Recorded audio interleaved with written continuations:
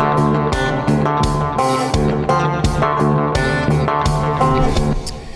right, welcome to the show. It is party time, and it's Tuesday, which, of course, you know is just Monday's hangover.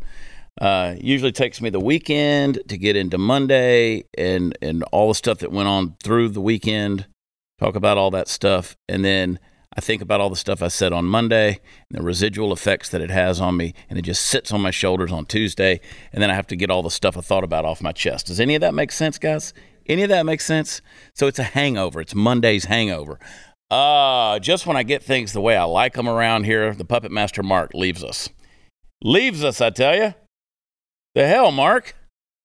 He got a job. He's got another job. He's got another gig. On to bigger and better things. We'll talk more about that later on in the week. But, of course, the Puppet Master Mark, he is still here at the helm, driving us into the nether regions of all things insanity. And, of course, Super Chris Cruz and Let's Love Brand. Look at Mark. Just look at him. Just look at the camera, Mark.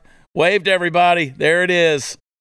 You know what? I thought about we should put like a compilation reel together of all the things Mark has said for the last 5 years. It'd be a 30-second reel. I know. It'd be kind of cracky, you know. Every now and then it would blink up there, one statement up there, and he'd go, pretty good. I love it. I love it. I love it. Most of you may not care, but it's CJ's birthday today. She turned 38. I shouldn't say that, should I? She's a baby. She's a baby. I robbed the cradle, man. I absolutely robbed the cradle. And, of course, I put her picture up there on Facebook today, and she hates that picture. I think it's a great picture. But, anyway. Happy birthday, girl. And it's the last day of February heading into March. I tell you, I was looking at my calendar the other day, and I'm just like, this year's going to fly by too. It's scary when you think about it, guys. And for the records, Thursday night, I'm going to be at a Sam's Burger Joint. I love that place. A great music venue. Thursday night in San Antonio. ChadPratherLive.com has the information. Then we're going to be in Granbury, Texas for a return event there. I think we were there about 6 months ago, and it's already sold out there at that theater. And then Cleveland, Texas, over by Lake Livingston. That's a cool little theater, the Texan Theater. And I think that one's sold out too. There's a couple of singles. So if you're out there and you want to kind of wander over to the country there to Cleveland, Texas, buy a ticket for that theater, you buy yourself, you don't have a date, whatever, come on, we'll put you up and come hang out with us. Anyway, what do I want to get into today? You know, sometimes you come in here and you sit down in the chair and it's just like, Chris is real good about throwing some headlines my way and some good topics and some videos that we could talk about. And then him and Brandon get together and try to figure out ways they could piss me off and get me riled up, because that makes for good content on social media. And apparently it works, because we've added, I don't know, what, 8,000 new subscribers on YouTube in the last 2 weeks? Yeah, about 9,000. So, that's fantastic. We've been putting some of those short reels out there that just last, a minute.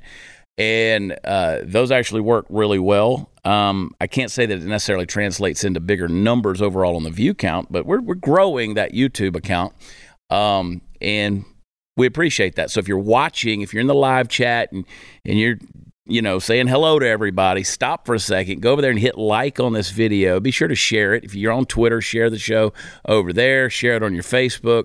It's kind of hard to share the links. But more importantly, head over to blazetv.com/Chad and sign up. Become a member of the Blaze family. Use promo code Chad. Save a few bucks on an annual subscription and be a part of what we do. Now, I don't know why this popped into my head. I was sitting there in the dressing room, and I've been thinking about this for the last several hours, and I texted Chris. I said, Chris, I want you to pull this up for me, because this thing's just been resonating in my head. Now, I try not to get too preachy. I love to yell at you guys because it's good therapy for me. But I want to get this off my chest, and I don't necessarily know why, but I just felt really strong that I needed to kind of take you into the New Testament for a minute and, just flip the pages over to 2 Timothy 3. And, of course, this is Paul's second letter. He's in prison, the Apostle Paul. He's in prison. He's writing to his disciple Timothy. And right there in the first verse, he says, I want you to mark this. I want you to put a check mark right here on this in your mind. He said, I want you to pay attention to this. highlight it, underscore it, asterisk it, whatever it is. He says there's going to be terrible times in the last days. And I know that a lot of us jump into saying, oh, man, Jesus is going to come back and rescue us and save us and all this kind of stuff. I think when those first century Christians were talking about the last days, it was a broader space of time, right? They're thinking in light of eternity. We think in terms of this linear timeline where there's little marks on that timeline where significant things happen both in history and in life. But these guys were writing in light of eternity. So are we in the last days? Yes, we always have been. That's my interpretation of that. But then you start to see an exponential increase in the way behavior happens in the last days as time continues to go forward. Again, I've told you about Newton's second law of thermodynamics, that law of entropy, how things in motion eventually tend to fall apart. Well, that's true of culture, that's true of society, it's true of time. And so the Apostle Paul says there are going to be terrible times in the last days. He says people are going to be lovers of themselves, lovers of money, boastful, proud, abusive, disobedient to their parents, ungrateful, unholy, without love, unforgiving, slanderous, without self-control, brutal, not lovers of the good, treacherous, rash, conceited, lovers of pleasure rather than lovers of God. And then he says something very stark, very shocking, because you're thinking, yeah, these people out there that are out there, they're in the streets and they're acting crazy, and people protesting and people at each other's throats, and these godless people out there that have no sense of morality. He says, having a form of godliness, but denying its power. That's interesting to me because we've talked a lot lately about the American church. If you have not seen the segment that I did with Stu Bergier on Stu Does America last week, it's on my Instagram. You can go and watch. It's on Stu's as well. You can go watch that full 13-minute clip where we talk about the state of the church, specifically in America, but of course the world as well, and how it's become powerless. It's become commercialized. It's become disconnected, disenfranchised, just kind of disembodied. There's no real sense of fellowship or relationship there. There's no covenant. There's no communion. There's no sense of it's powerless, right? It's another social club in lots of ways. Now, I know there are people who are going to send me messages and say, your church is different. That's fantastic. But by and large, it has a form of godliness, but it's denied its power. In other words, as long as they're growing, as long as the bills are being paid and everything is comfortable and they're putting on a good show week after week, they have the form of godliness, but they're not worried about any power. And I've said over and over that the American church is not changing culture as we know it. It's not changing anything. People aren't being transformed. I pray that changes. I have people who say to me, we need a revival. I don't believe in revival as we talk about it. Revival, if you read in the Bible, revival is an Old Testament concept. Once the New Testament was written, Jesus said, I'm going to send you another helper who's just like me. I'm going to send you the Holy Spirit who's going to be with you, going to be inside of you. Acts chapter 2, when they were baptized by the power of the Spirit and the Holy Spirit began to inhabit them, they didn't need to be revived. They were made alive once and forevermore. So revival was an Old Testament term before the Spirit lived in God's people. In the New Testament, what we need is reformation. What we need is a true return back to Matthew 28, 18 through 20, where Jesus said, I want you to go out into the world and make disciples of all the nations and baptize them in my name. When you go out there and recreate the Spirit of Christ in other people, that's what creates what we call revival. It's not really revival. It's just doing what the New Testament commanded you to do. The reason we don't have that power, the reason we don't see that transformation, the reason we don't see reformation happening is because we've escaped away from the truth and we've embraced something that has a form of godliness but denies the power. We're not fulfilling our marching orders. So what we do is we look at society as a whole. We look at all of us, and you would think that that the Apostle Paul would be giving descriptions of like Sodom and Gomorrah or some kind of lascivious lifestyles, but just lovers of yourself. I mean, look at all of us. Look at us. Social media has exposed just how much we love ourselves. I mean, we're a selfie society. We're worried about pronouns. We're worried about people offending us. Lovers of money. Everybody's out there chasing that. And by the way, when the Bible doesn't say that money is the root of all evil. It says the love of money is the root of all evil, because then it becomes a god to you, and you begin to chase that and that alone. That becomes a high priority. Lovers of money, you're boastful, you're proud, abusive, disobedient to their parents. Man, I mean, when you're living in a world where families are turning against each other over, political views or social views, and they refuse to relate to one another. This is what's happening here. You just completely throw off all authority, and those roles that God has placed on society and on people to function by, to make their life work in order, have been cast off, and we've just become lawless. So when he says disobedient to parents, ungrateful, I mean, how hard is it to say thank you and to be gracious, unholy, without love, unforgiving, slanderous, without self-control, brutal, not lovers? Listen, talking about brutal, have y'all seen that clip where the guy in St. Louis is just casually loading the gun right there on the street and then just executes a homeless guy? I mean, right there. And then somebody's going to sit there and film it, not even try to interrupt what's going on. The guy just casually loads a gun, sticks it to the back of the head, and I mean, he loads it for a full 60 seconds, and then sticks it to the back of the head of a homeless guy sitting there on the curb and shoots him. And a lot of people have said it's fake. It's not fake. It's brutal is what it is. And so these are the worlds we're living in, man. And so I'm sitting here saying, what do we do about this? The Apostle Paul, here's what he says. Because I have people who say to me all the time, every week, they say, you're a person who creates division. You are part of the problem in society. If you truly were a person of faith, I've called myself a theistic barbarian. I'm pretty wild in the things I say, the way I go about it, but I do have a belief factor there. I do have a faith foundation. And people say, no, you don't believe any of that stuff. We put these flags out there that says, in this house, we believe Jesus is Lord. And they're like, you proclaim that, but you don't, you're out there, dividing everybody. Well, let me tell you something. Jesus said, I didn't come to bring peace, but a sword. He said, I'm going to set, children apart from their parents. There's going to be division in families even. We're going to separate. There's going to be division, because it's not that we're trying to be offensive in order to divide, but truth in and of itself and how you respond to truth is what does the dividing.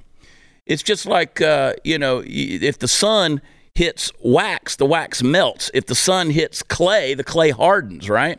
So that's why in the book of Exodus, it talks about Moses, his heart was softened when God would begin to do things, these powerful things. But Pharaoh of Egypt says his heart was hardened. It was the same power that was happening, the same signs, the same things that God was doing, but those activities had different effects on different people because they were made up of different things. So truth may soften you or truth may harden you.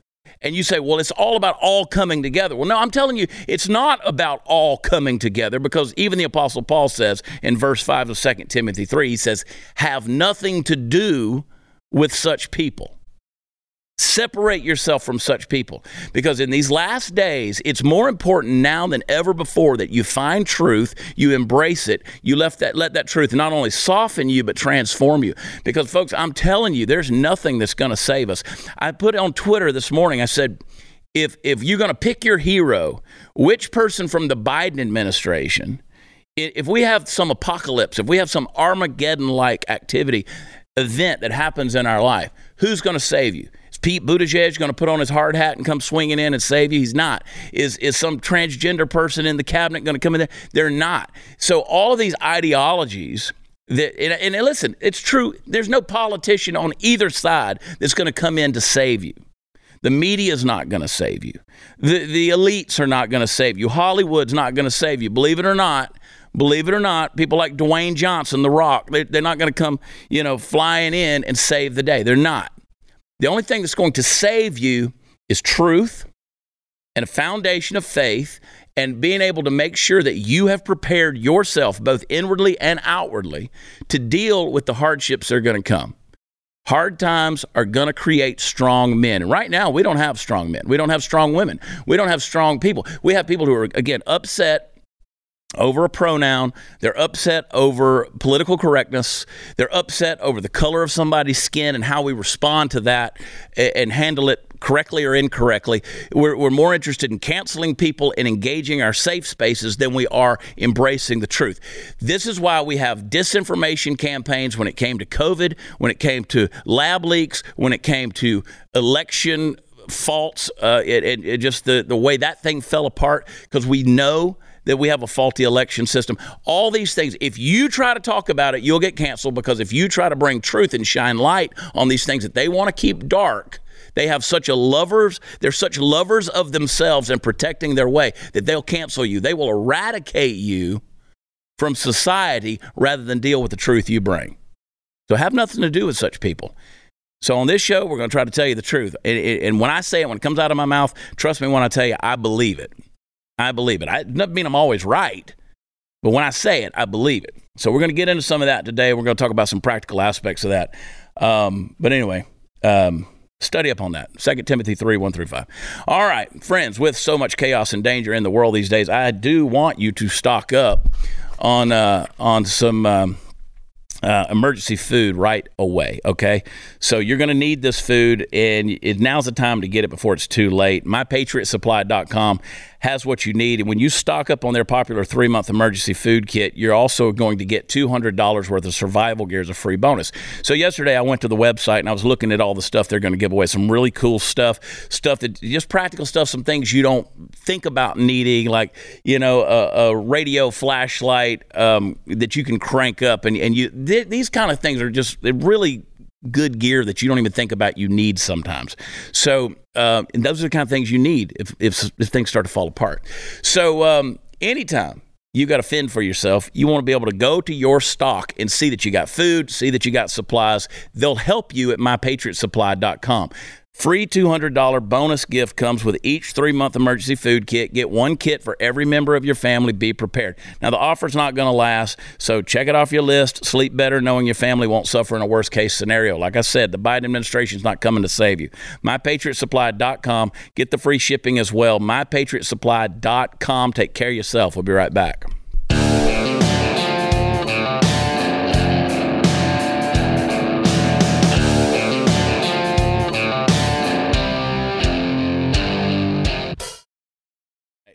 Chris, Brandon, whoever's controlling that thing over there. I don't know if people have seen this thing or not, but there's this Muslim school board member. I'm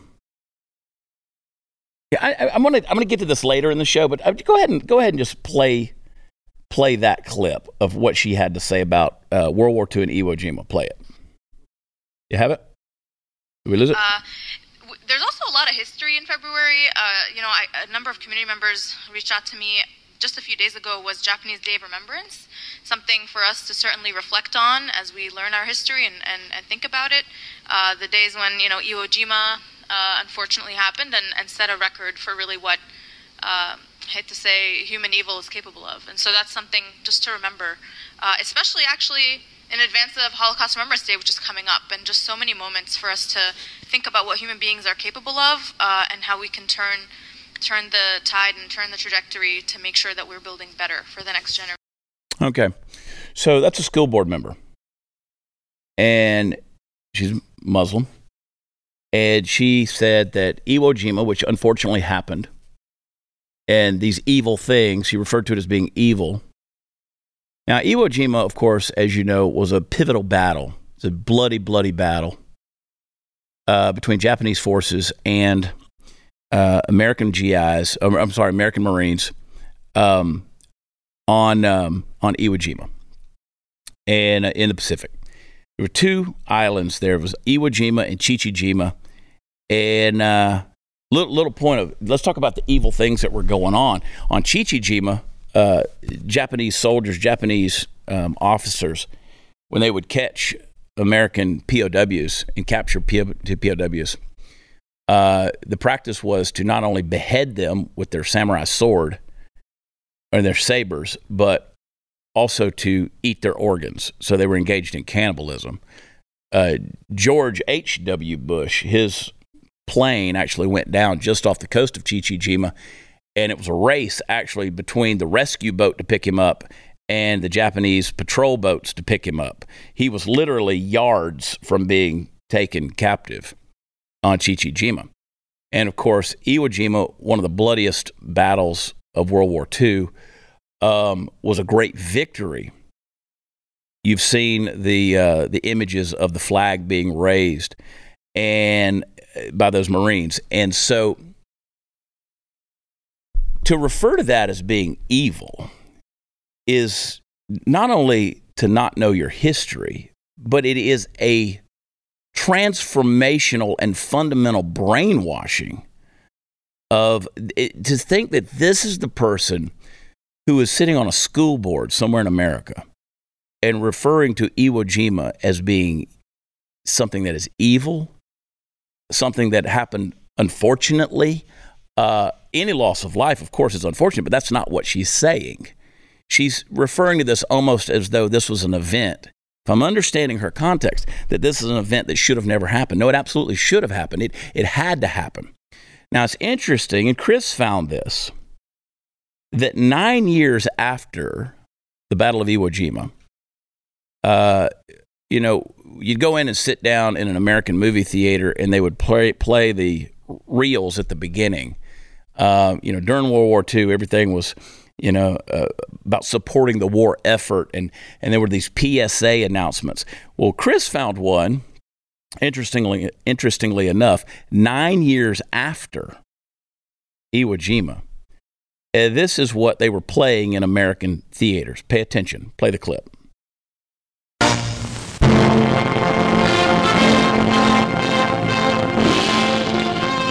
Iwo Jima, the 8-square-mile Pacific island where on historic Mount Suribachi, a monument commemorates the 1945 assault that cost the United States nearly 5,000 dead. To this scene of immortal marine heroism come new Marines in an amphibious landing exercise. Supported by sailors, soldiers, and waves of aircraft, they will be coming in for a graphic display of American striking power. The Chief of the U.S. Far Eastern Command, General John E. Hull, witnesses the drill. As the landing fleet approaches, the pages of history turn back to 1945, D-Day, February 19th, and the 26 days of battle to secure a vital base on the bombing lanes to Japan. Nearly 23,000 defenders had to be faced, and the U.S. Marines did the job, men of the 3rd, 4th, and 5th Marine Divisions.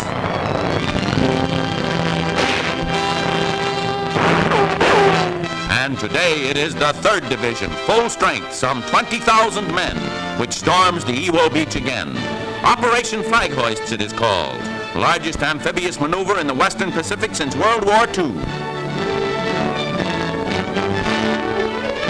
Most are young Marines. They heard of Iwo as boys.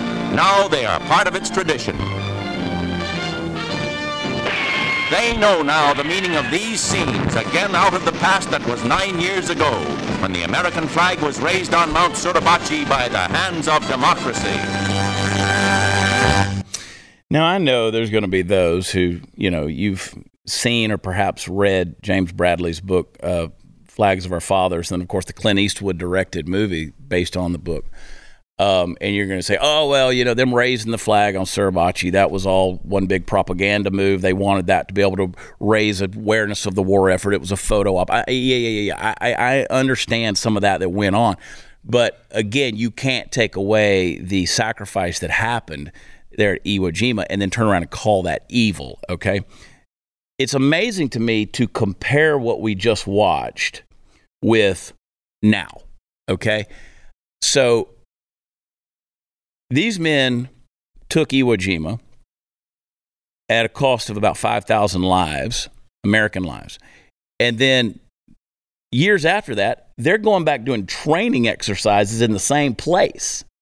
Now, compare that with today where you have a traumatic experience and you don't want to revisit that.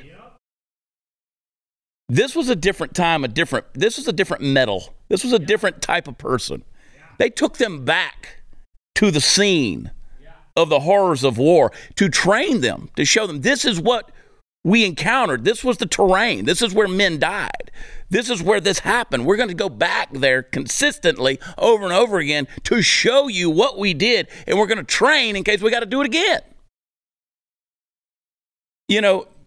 Again, this was before people were, a wide discussion of PTS or anything like that was happening.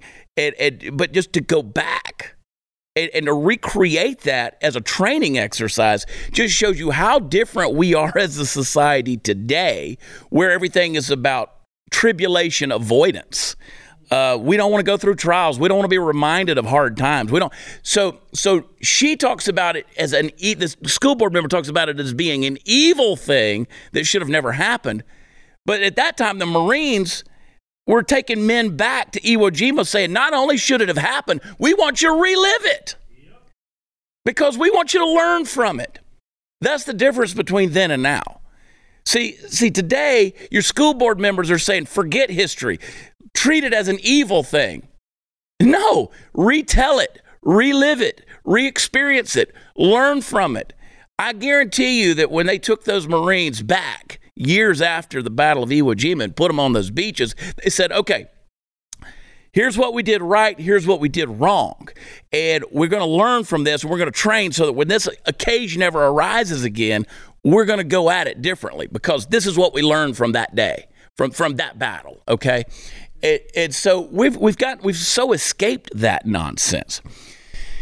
These days, I guarantee you, none of those Marines on that beach worried about pronouns.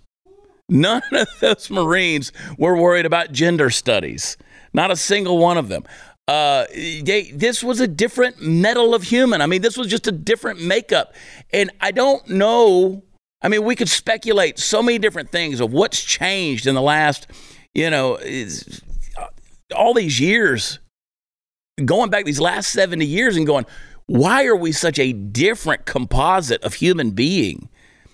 And I could tell you in a nutshell that men like that created good, easy times for America. And it made us soft. It made us very comfortable. We got very reliant on governmental power to take care of us. And then, a social security system and a welfare system and all these things that we became dependent on. We expect somebody else to do the job for us. We can hire it out. We can draft it in. We could find, the willing to go out there and do it. Even if they don't do a good job, at least we don't have to go do it. And the fact that we've let our responsibilities we just shirked them. We've created a society of weak men now. And we're going to pay for that. You can't, if you've learned anything from history at all, you can't escape the consequences. What you've sown in the ground of history is what you will reap. And so now we're wondering why we've let, the billionaires and Hollywood. And by the way, this was Paramount News, right? That made that film. Yep. I mean, look where Paramount is today versus what they were trying to accomplish there. Yeah.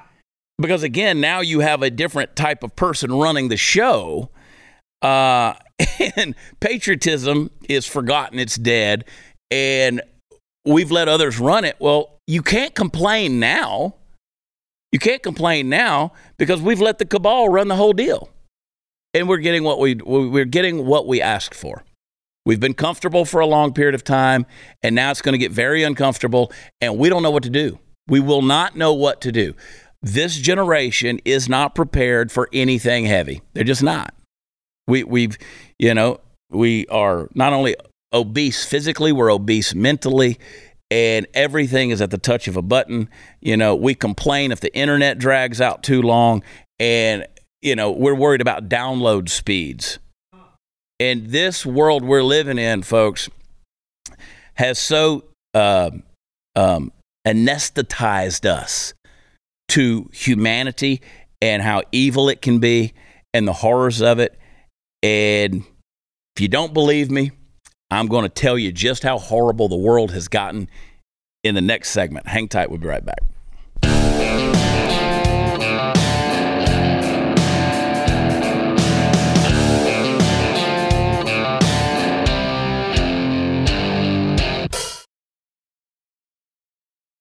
Well, if you're not depressed yet, let's see if I can get you there.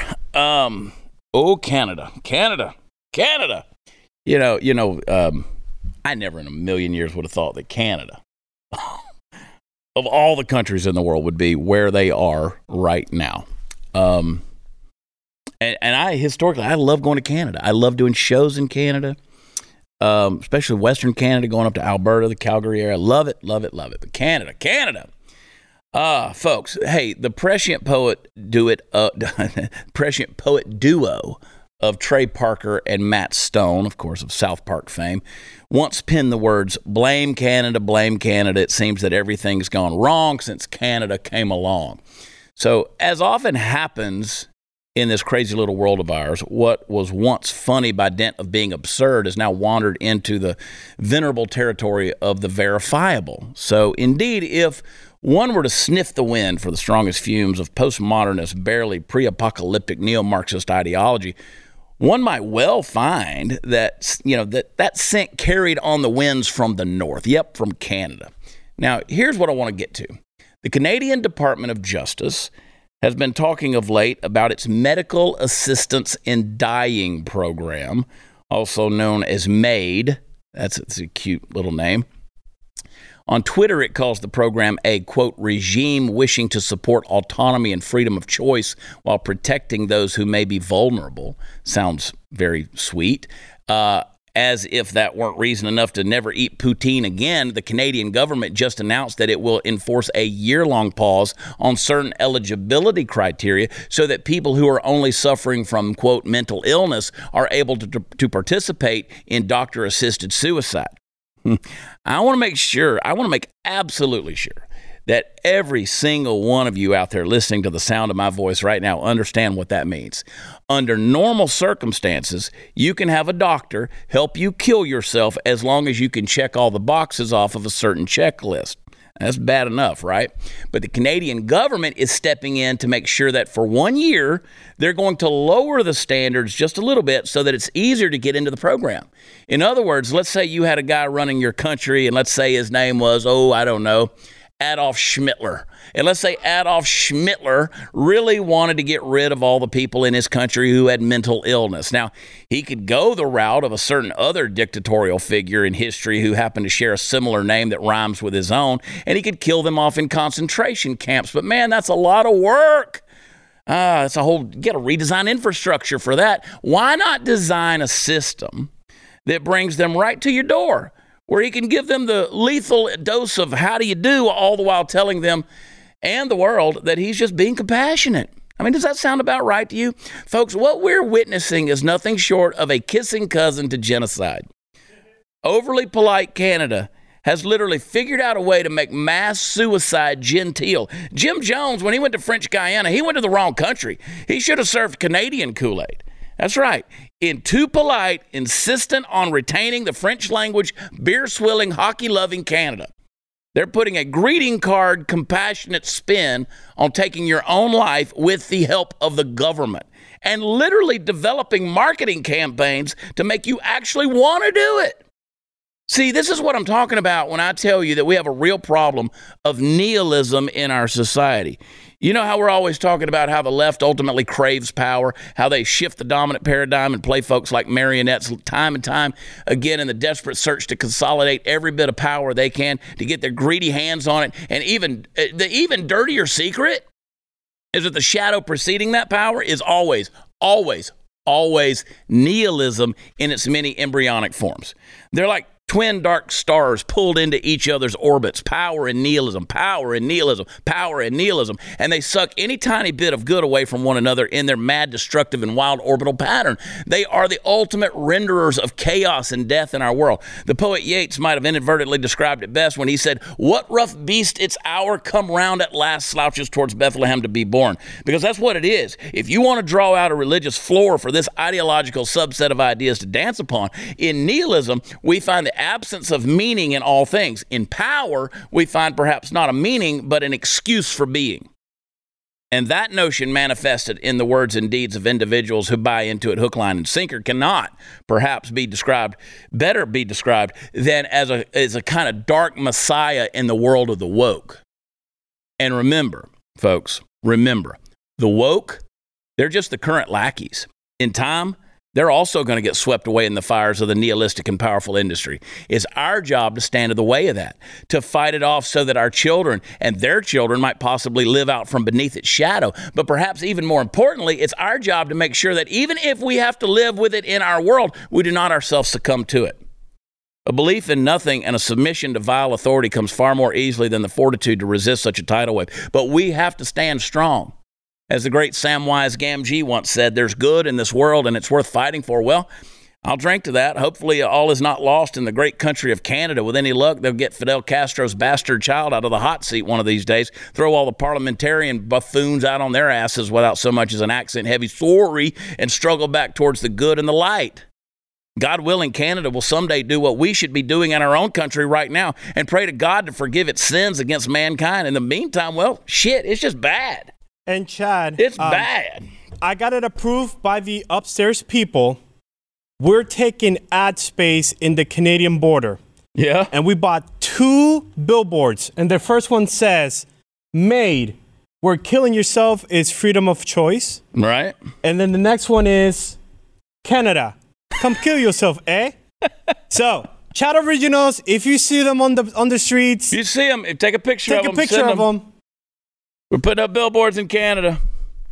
There you go, folks. This is why I have people who say to me, why don't you come back and do shows in XYZ? And I'm like, no.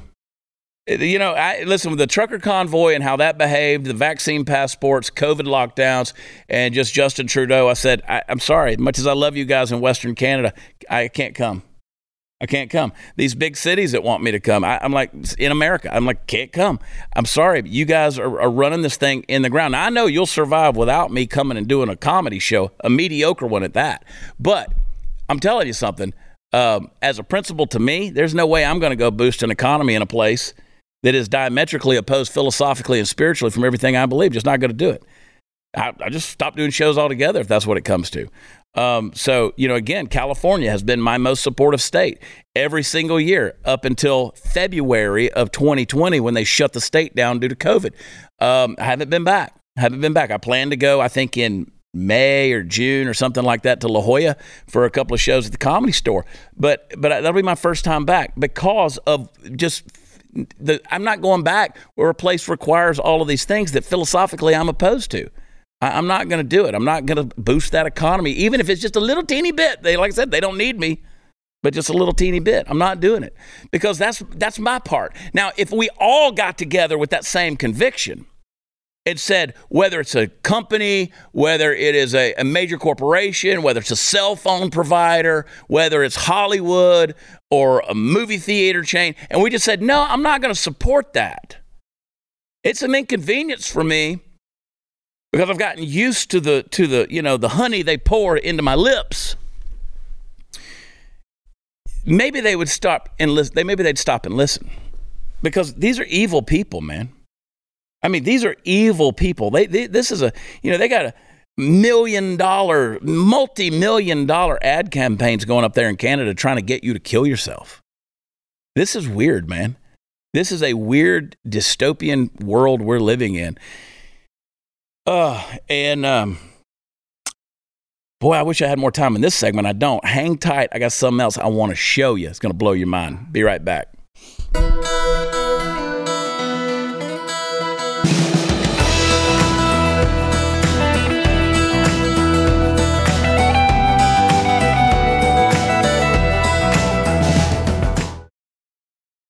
All right, so let's summarize where we're sitting right now, okay?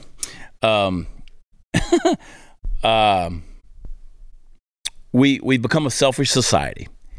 We've become a weak society. We don't have strong men. We don't have strong women. We don't know roles. We're very nihilistic. Power is coupled with that nihilism, and it is destroying our world because it's sucking all the good out of our orbit and just taking all that away. So how do we stand with truth when like, we talked about yesterday, misinformation and disinformation. And it was so profound. If you really missed that yesterday, go back and listen to what Sarah and I were talking about. Misinformation is when you don't know what you're saying and you think you know what you're saying. You think you're right and you say it, but it's wrong. So that's misinformation. You can correct that. Disinformation is a lie. That's when you tell it on purpose with this lab leak and all this kind of stuff. We're living in a world where the media refuses. I'm just using them as an example because there's a lot of others that we could hold accountable here.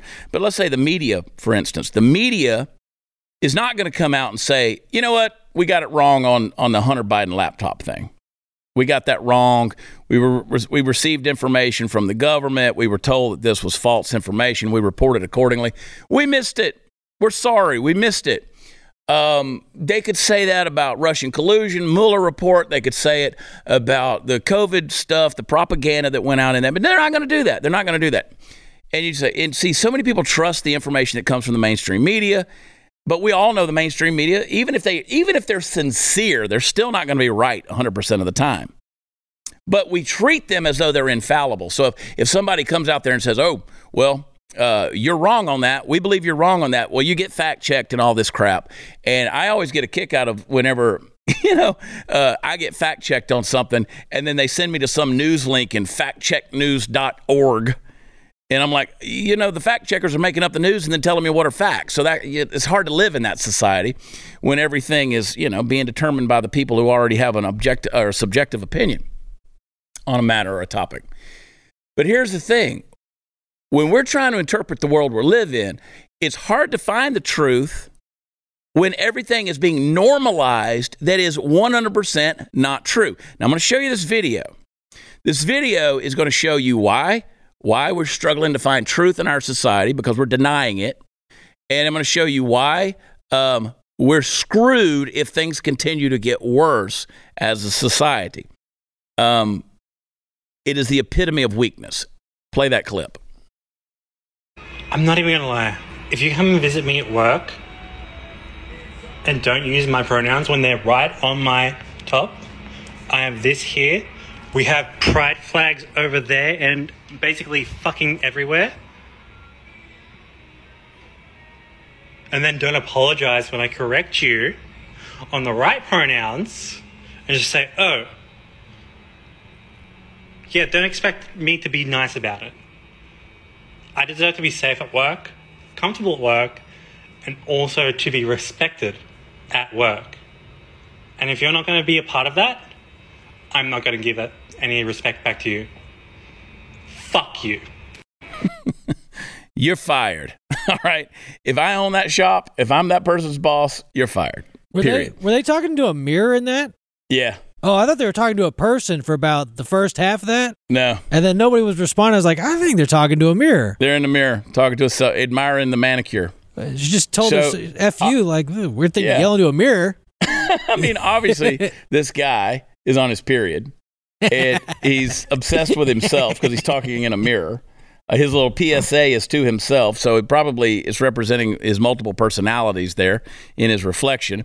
But then this is why, look, we don't care who you are or how you identify. But when you start with the FUs and you're going to cram it down somebody's throat and you're basically in a threatening tone of saying that we have to somehow normalize, accept, and even respond to your mental illness, then we're going to have a problem with that. I believe in being accepting. I do. You say, hey, I want you to call me this. I'll probably call you that. It's just like calling you by a nickname. I have no problem with that. But when you start saying, okay, now there's going to be penalties for me if I don't respond accordingly, well, you can go kick yourself in the balls with that. I'm just not going to respond well to that. This is what I mean when I'm saying they're trying to normalize insanity. Now, you look at this and you say, okay, our world has gone crazy.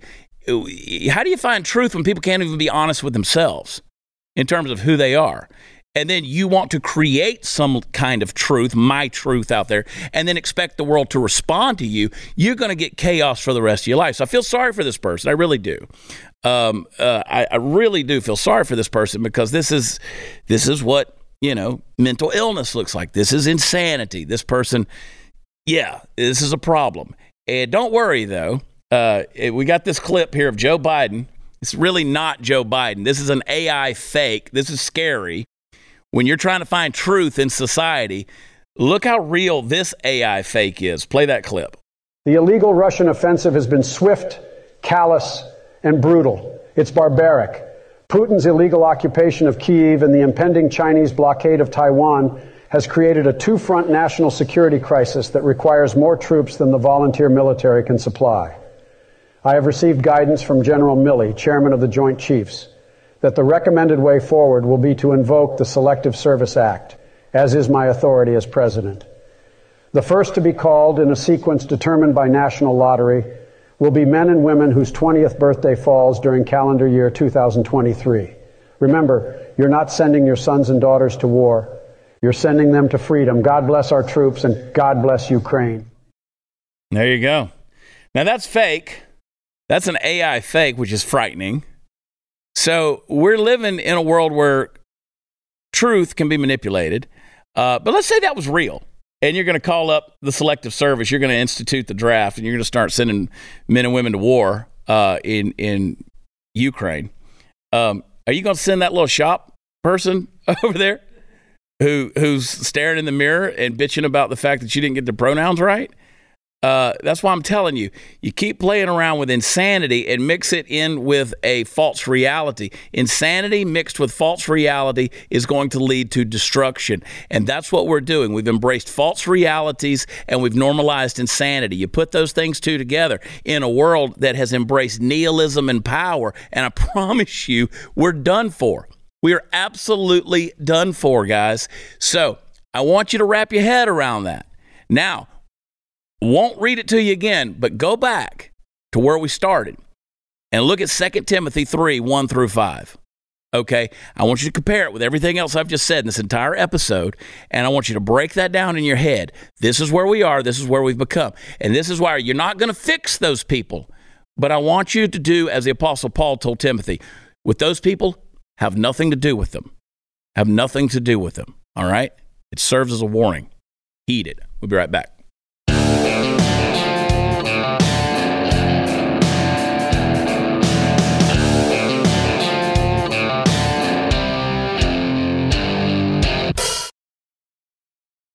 You know, I every now and then it hits me in a thought, and I'm like, I forget to even bring this up. Where's John Fetterman? He's still in the hospital. Is he even alive? That's to be determined. I mean, his wife and his kids took off to Canada. Maybe they're, again. They might be looking into a certain program over there. Maybe so. Maybe looking into something for old John, you know? But anyway, the guy had another whatever, and they checked him in the hospital. He's been there for 2 weeks. Nobody's heard from him. Why isn't the media talking about it? Again, why should we seek truth? Why should we seek reality? What difference does it make? He's just the senator from Pennsylvania. All right, ChadPratherLive.com. Going to be in San Antonio, Granbury, and Cleveland, and then tons of shows coming up. Baton Rouge, Louisiana. Going to be in Toccoa, Georgia, Tifton, Georgia, and on down the line all the way till we hit the Permian Basin, end of March. We love you. God bless you. We will see you tomorrow. Bye.